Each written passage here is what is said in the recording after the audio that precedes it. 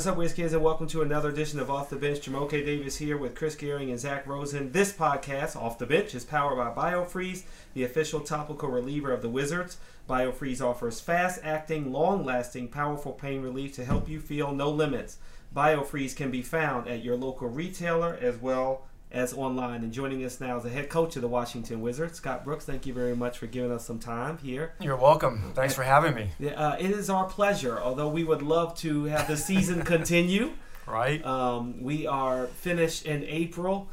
Just what are your thoughts on some of the positive things you can take out of this season? Brad taking another step up.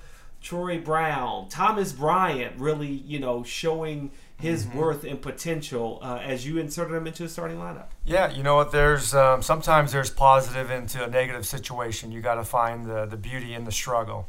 And there's definitely been times this year we've struggled, but we've still had a lot of growth in a lot of certain areas that we can improve on going forward.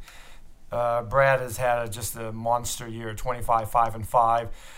Really have improved all areas of the game, and he's done it for 3 straight years, and he's been an all-star for a couple of years. And then his growth as being a leader is really, I've said many times, it's easy to lead a team when teams are rolling, but it's hard to be that leader when team is not playing as well as you need it to play, and he has led us during some tough times. And TB, he's really been a joy to coach. I love his enthusiasm, his passion.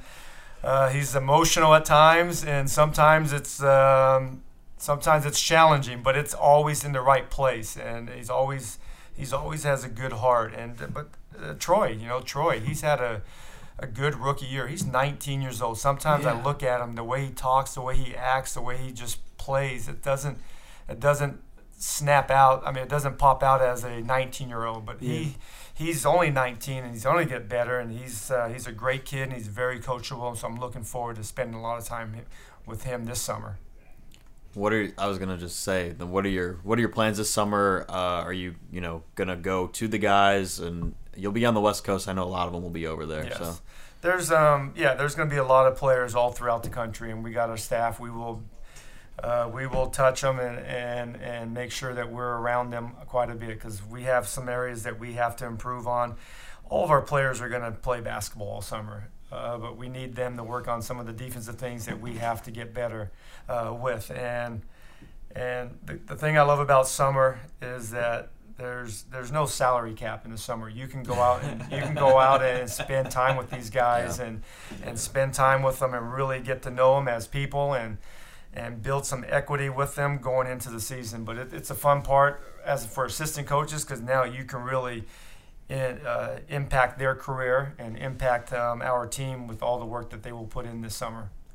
When you talk about getting better, like defensively, is there like a prescription from you guys of like this is the tape that we want you to watch? These are the players maybe that we want you to watch, and do you go from there? Is that kind of like part of the process, or is it kind of having them like in the back of their minds, like you said, when they're playing over the summer, like this is how I have to try to defend, this is what I have to work on? I think we will definitely show them the film, that areas that they need to improve on, and then maybe get some comps throughout the league, or from years ago. This is what this guy did, and this is what you can do. You can implement some of those things into your game.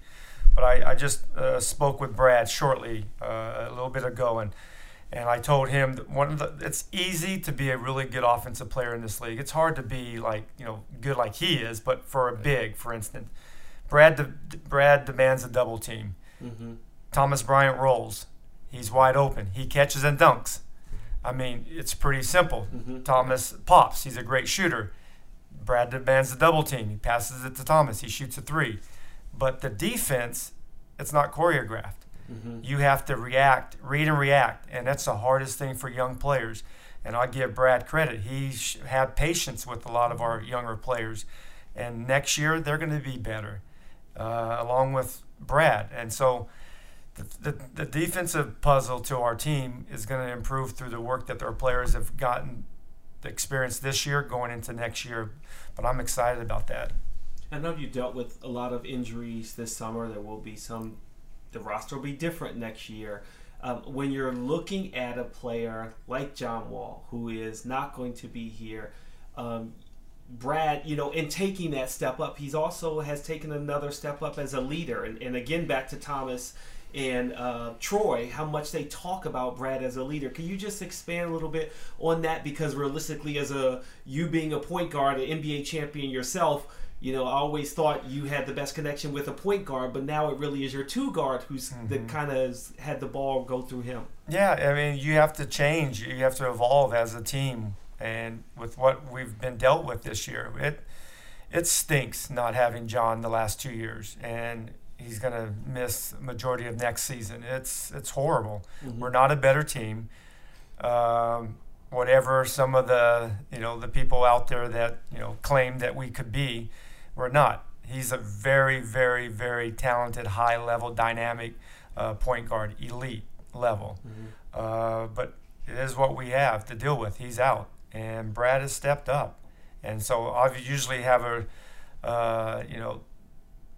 as a coach on the floor is usually the guy that handles the ball the most, the point guard. But Brad has been able to take that role and really develop our team, really helping our team. We have a lot of young guys that need good veterans to help them along the way. It's hard. It's hard to be a pro in this league because there's a lot of distractions. And before you become a good player, you have to be a good pro. And Brad is a great example for our young guys to emulate. And I think he's done a great job of telling them what they need to do. And sometimes those conversations are not easy. Not easy for a coach, and they're not easy for your best player to have those conversations with the guys.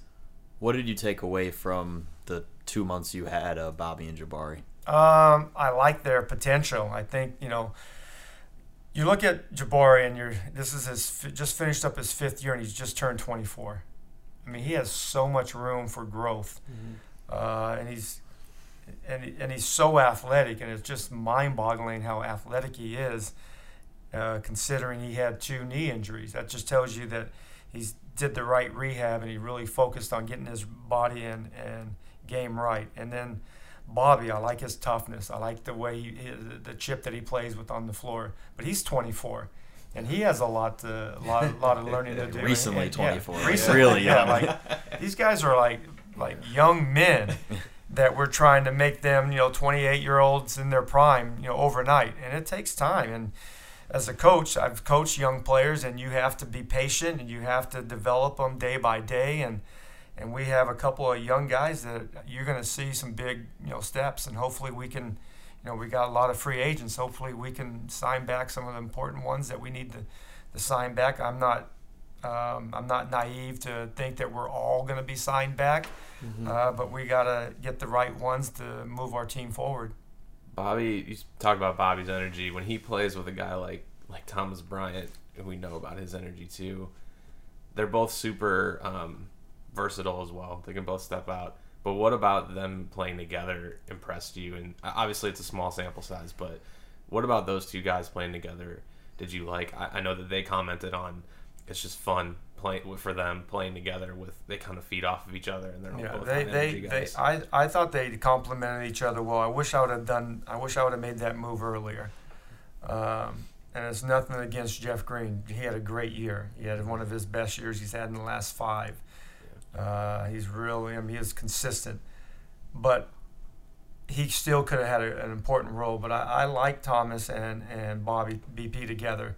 They gave us some good size. They gave us 2 really good rebounders, versatile on offense. Defensively, like I said, that's the hardest thing for a young player, especially a young big, especially nowadays. There's 85 pick and rolls, and the big are involved every single second of every single moment of the game, both ends of the floor, because we run just as many on the offensive end. But having those 2 guys and their age, that's a lot of positive going forward with.